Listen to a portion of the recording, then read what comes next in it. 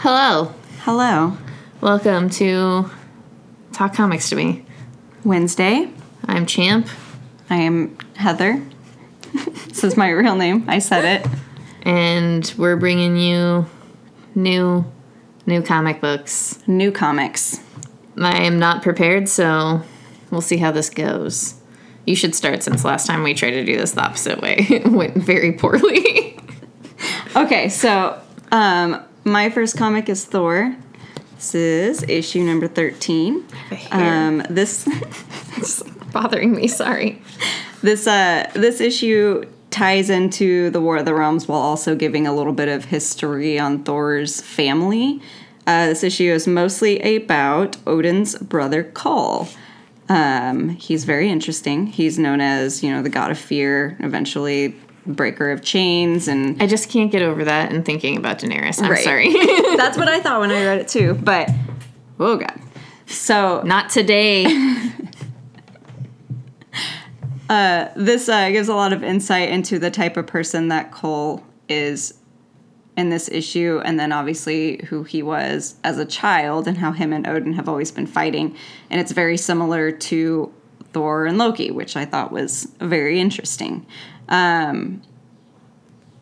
don't know. I love Thor. I love the series and every single issue. Even if I don't even care about or know who the character is, I always enjoy it. But the way that this ties into War of the Realms is very interesting. He's on, I'm going to try to pronounce this planet, guys. Give me a minute so I can find it. Svartalfheim. Svartalfheim. It's the dark elf world, So he is there on his own little mission. He is trying to get back into Odin's good graces. He runs into some things that happened. I can't remember what issue it happened in the actual War of the Realms series, but it's when Freya is left alone on the planet with all the dark elves and she's fighting them. So that's where he comes in. It's good, guys. It's good. It's so good. I love it. The art is also incredible for it, as always. Colors are super bright, which makes the deaths seem funnier than they should. But yeah, Thor, number 13. Okay, so I have Batman the Last Night on Earth. I know the title. I don't know why I'm looking at it. It's because Dave has just put all the pressure on me. Now I have to make sure I get it right. Anyway, this is a book by Scott Snyder and Greg Capullo. It's supposed to be like their final Batman run and kind of the finality of Batman. Is it though? Well, for them at least. Okay. Who knows? I have weird feelings. I liked it overall. It's hard to describe without completely ruining the entire comic for you, but the concept essentially is that the world has ended and Batman is the last person trying to fight for humanity, so to speak.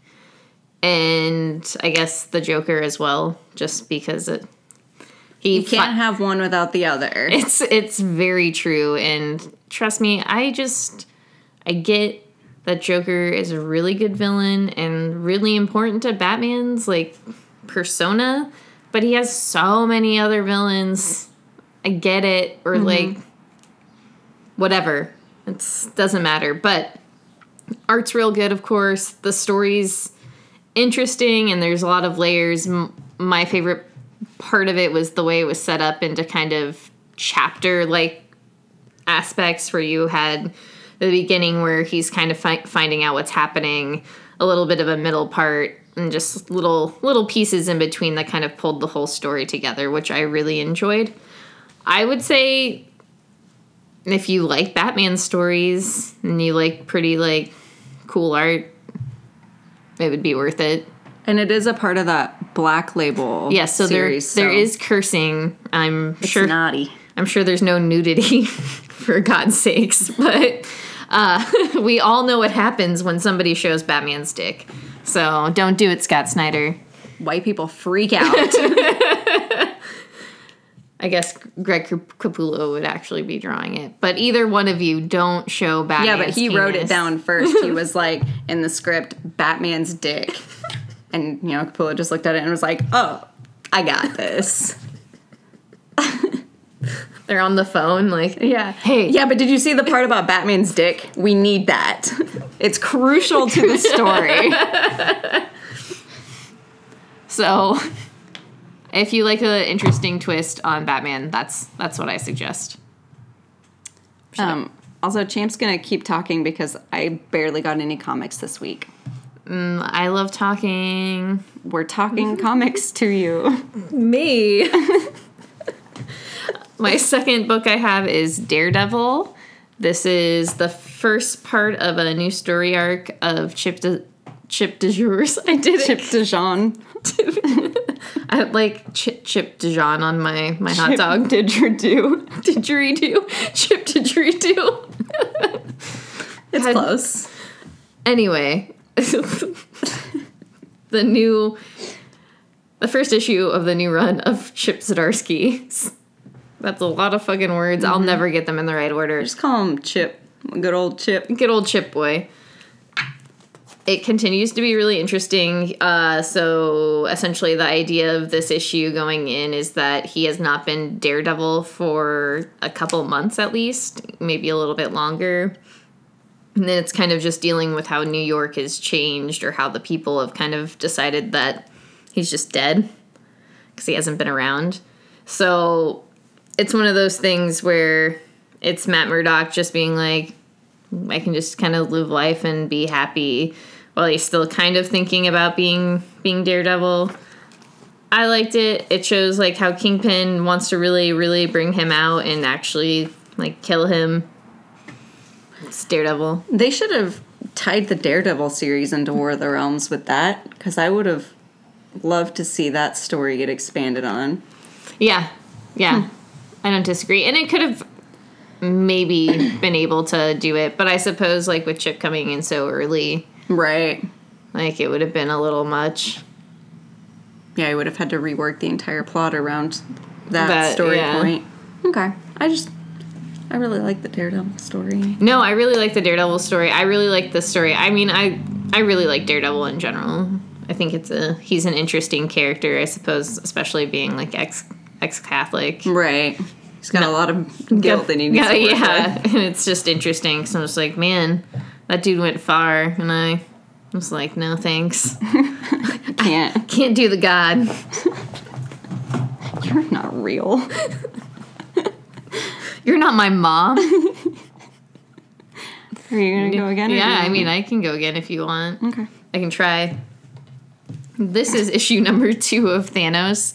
This is a book by Teenie Howard. We love Teenie. We do love Teenie.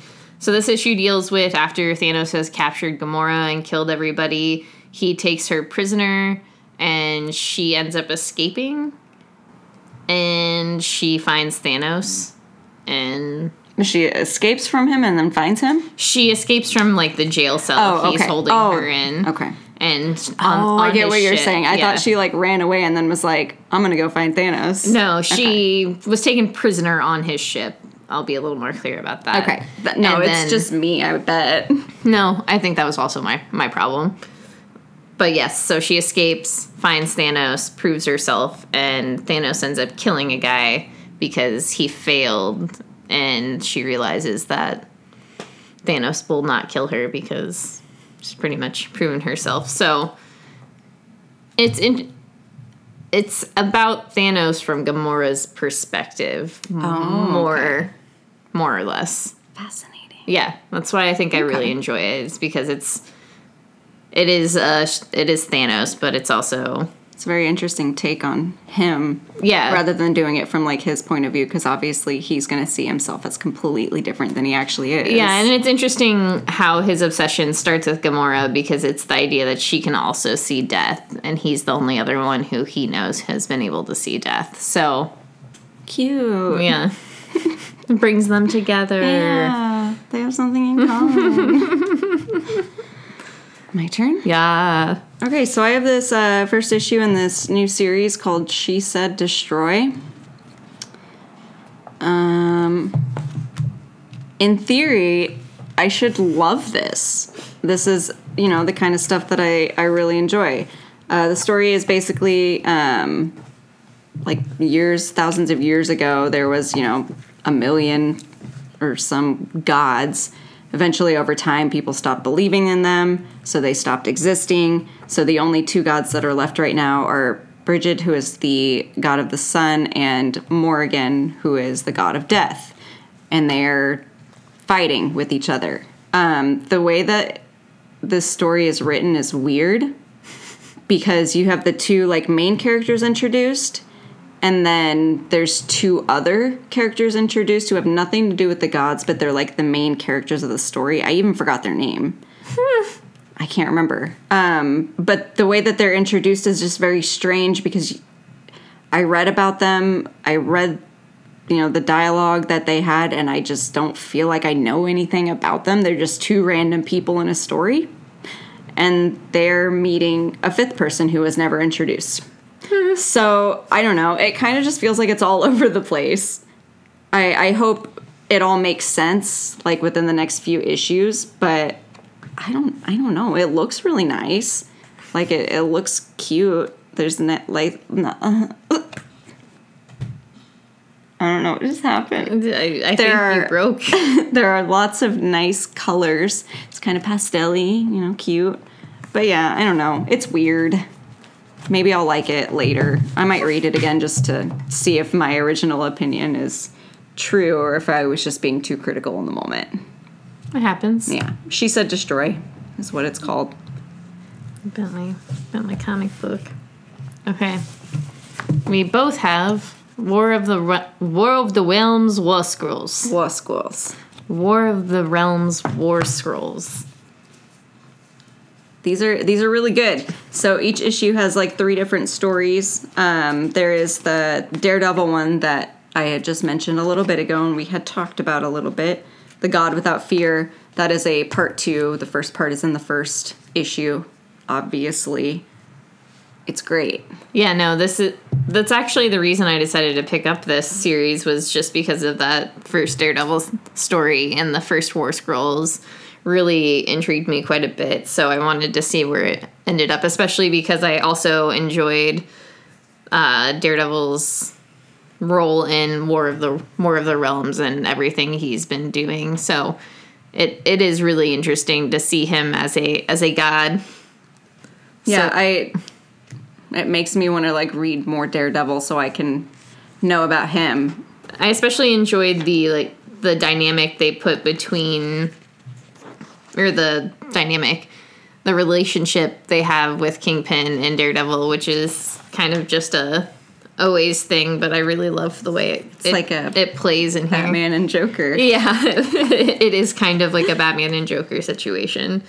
But the second story deals with Doctor Strange, and after he had transferred everybody out of Manhattan. Yep. You think we'd have this by now. But so it deals with him and him kind of feeling weak. Yeah, it's he's having an existential crisis, and he's trying to figure out why that happened and how he can prevent it in the future and how he can just deal with it. Oh, my page ripped. Oh no. What? Did you just... No, I mean, it didn't even rip. The staple just came out. I don't know. Oh well. But yeah, that's Doctor Strange. That's his story. That's story number 2. Number 3. So story number 3. The whole reason that this book is in my personal possession for real is a story. I'm going to read you the title because it's incredible. Wiccan and Hulkling in My Drag Brunch with Loki. AKA my favorite character. And that's why you should probably talk about it. I don't know what to talk about, though. Should I talk about... I don't know. Okay. The thing as a whole, I suppose. Yeah, I don't want to give anything away because it is something that I think you should read because it ties into War of the Realms, but it also just... You can just read it by itself, and I feel like it makes sense. Yeah, for the most part. Yeah, especially if you know at least about War of the Realms.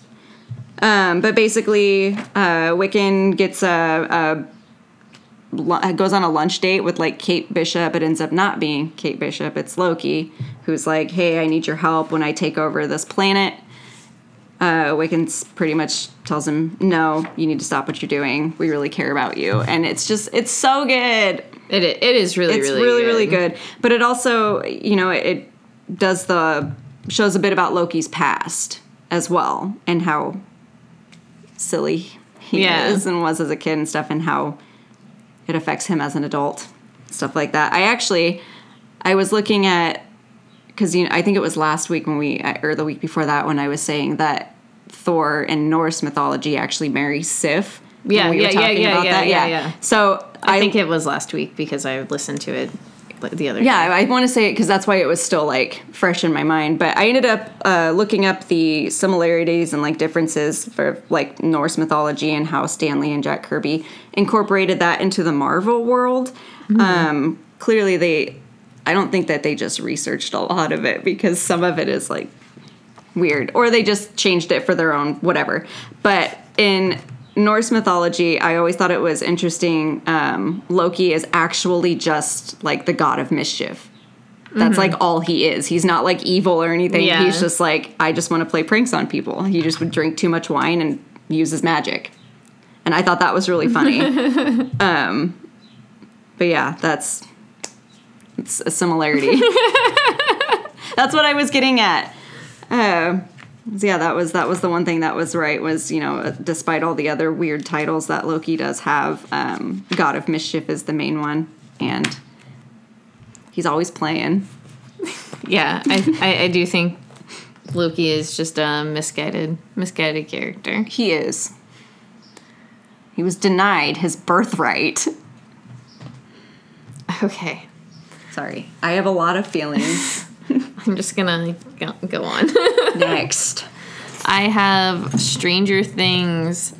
This is Stranger Things 6, but this is chapter 1. This is dealing with the character named Six. Oh, okay. So she is a part of the program that 11 will be in shortly. She is supposed to be kind of a psychic and be able to tell things before they happen, but she's not really powerful necessarily. She has a fairly low percentage rate on getting things. So this kind of introduces her character, how she came to be. Not necessarily how she got here, though, yet. She was probably kidnapped as a child. Well, she is probably in her teens at one point in this book before she isn't kidnapped. So her parents have been using her to try to win the lottery. That's smart. That's really utilizing the resources you have. Yeah, but they're kind of assholes about it, so they're continually trying to get her to do that and also being just dicks. Maybe that's why she's not good at it. It was on some conscious level, maybe. She was like, I can't do this. My parents are assholes. So she has the ability, but she closed that wall in her mind. I'm sure that'll actually be a plot point. I also have this ability. I need to be trained. Sorry. Next. And with that, I'm going to talk about X-Men Grand Design Extinction. I have a lot. I guess it's Extinction X-Men Grand Design. However you want to do it. The title Extinction is on top, and then it's X-Men Grand Design. But how is it like that on the inside too? Oh, it's different. It's different on the inside, so who the fuck knows? 50-50, you'll get it right. Anyway, this continues. Ed Piskor's... What is his name? Oh, okay. Ed Piskor. Just say it as hard as you can. Piskor. I'm sorry, everybody whose names were just fucking up today. We're having a good time. We're having a laugh. Not at your expense, but at our expense, and not being able to pronounce things correctly. This is a constant problem in my life, and I feel like such a jerk. Yes. Me too. It's literally just because my mouth doesn't want to say things right. In my head, it's right. You got that soft mouth. I got a soft mouth. the words just fall out. I understand. I also have soft mouth. soft mouth. I'm gonna go back and talk about X-Men Grand Design now. Extinction. X-Men Grand Design Extinction. Okay. So this is the final run of Ed Piskor's X-Men Grand Design series, which follows the X-Men from their beginnings to their end with a continuing story, weaving all of the little intricate stories into one. Cool. That is the best way to describe it. This follows X-Men Fallen. Oh, I forgot that it's been a while since I've read one of these, and I forgot that there's actually an entire little, like, additional reading spot in the back cute. that helps you realize what you're actually reading. So it gives you page 1 and tells you who Cyclops' wife, Madeline Pryor, was, and revealed that she was pregnant and what issue that came from. Oh, okay. So little helpful tidbits to the back. Wish I had remembered that earlier when I was reading. So that's all I have to say about that book. I think it's really interesting and really cool. I obviously have a thing for redesigned comic history or annotations. So I thought that was really cool. I do need to read the first and second arc. I did read the first issue of the first story arc, but have not really read any past then. There's a lot happening on those pages. Oh, yeah. Because it's from, like, several different issues. Yeah. Yeah. So there's a lot to read, but it's really good. Really worth it. And you can pick up just this last half if you want without having to have read any of the beginning. It just covers, essentially, X-Men history from the 80s on. So I'm sorry, I'm ready now. We're ready. This is our last one. This is also the last issue. I'm sorry, I didn't mean to. The last issue of Heroes in Crisis. I'm going to put mine over here. Okay, I'm going to put mine over here. See? There it is. Okay. I'm going to let Champ talk about this first because Champ always has a lot of good things to say. I actually don't think I have any, awesome put together things to say to this issue. And I don't even want to say too much. No, just because it is the last issue. I do want to say it's interesting because there is a lot of hate going on for this book, and I just don't get it. It's fine. We all have our own opinions, but I do really enjoy it. I do enjoy all of the monologues that every hero has with each other, or has with, I guess, the Sanctuary cameras. I enjoy the overarching mystery of what has been happening in the book itself and kind of not giving you every piece until the very end. And the thing I just super enjoy is just the struggle that Wally is obviously going through. I think I said it several issues back that this is kind of just a story about Wally, and it really is. It's weird because all the, Harley and Booster are introduced, and it kind of feels like they're the main characters in the story, but they're not. Not at all. They just happen to be there. And I don't want to give it away if you would like to read it. I do highly suggest reading it and checking it out because it is... Oh, Megatron. It's really well written. It is very well written, and I have heard somebody say that they felt there was a lot of plot holes, and I didn't feel that way. I definitely did not feel that way. I'm not sure how far the person got, because I suppose if you only read to issue 3 or 4, right, you're not going to get all of the pieces until the last issue. Yeah, it is a story that develops as it goes on. It's a mystery.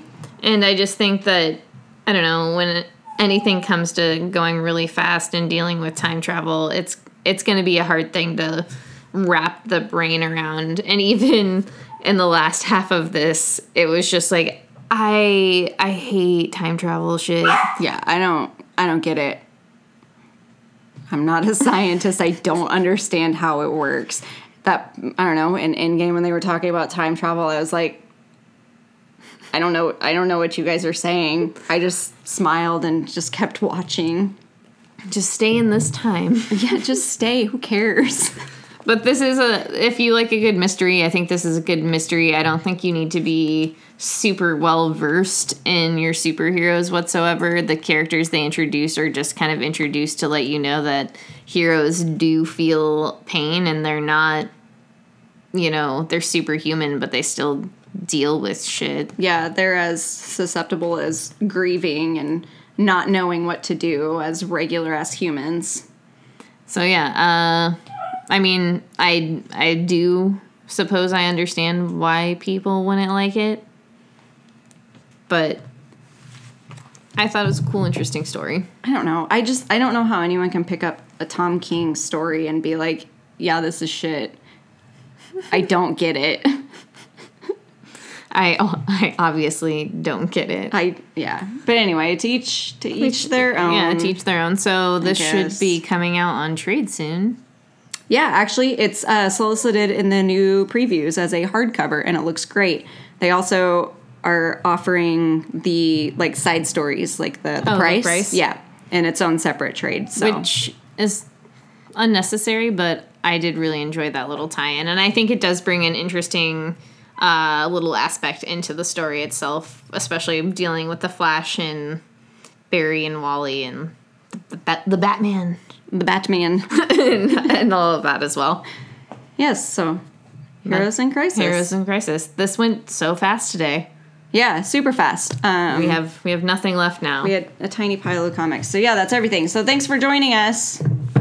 We appreciate each and every one of you. Every time you listen, watch, tell us you've listened or watched. That brings us the confidence we need.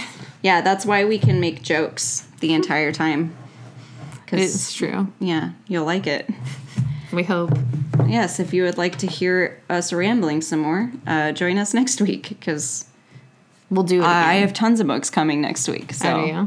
Yeah. Okay. Well, yeah, so. I'm not looking forward to my pile, potentially. Yeah. All right. Goodbye.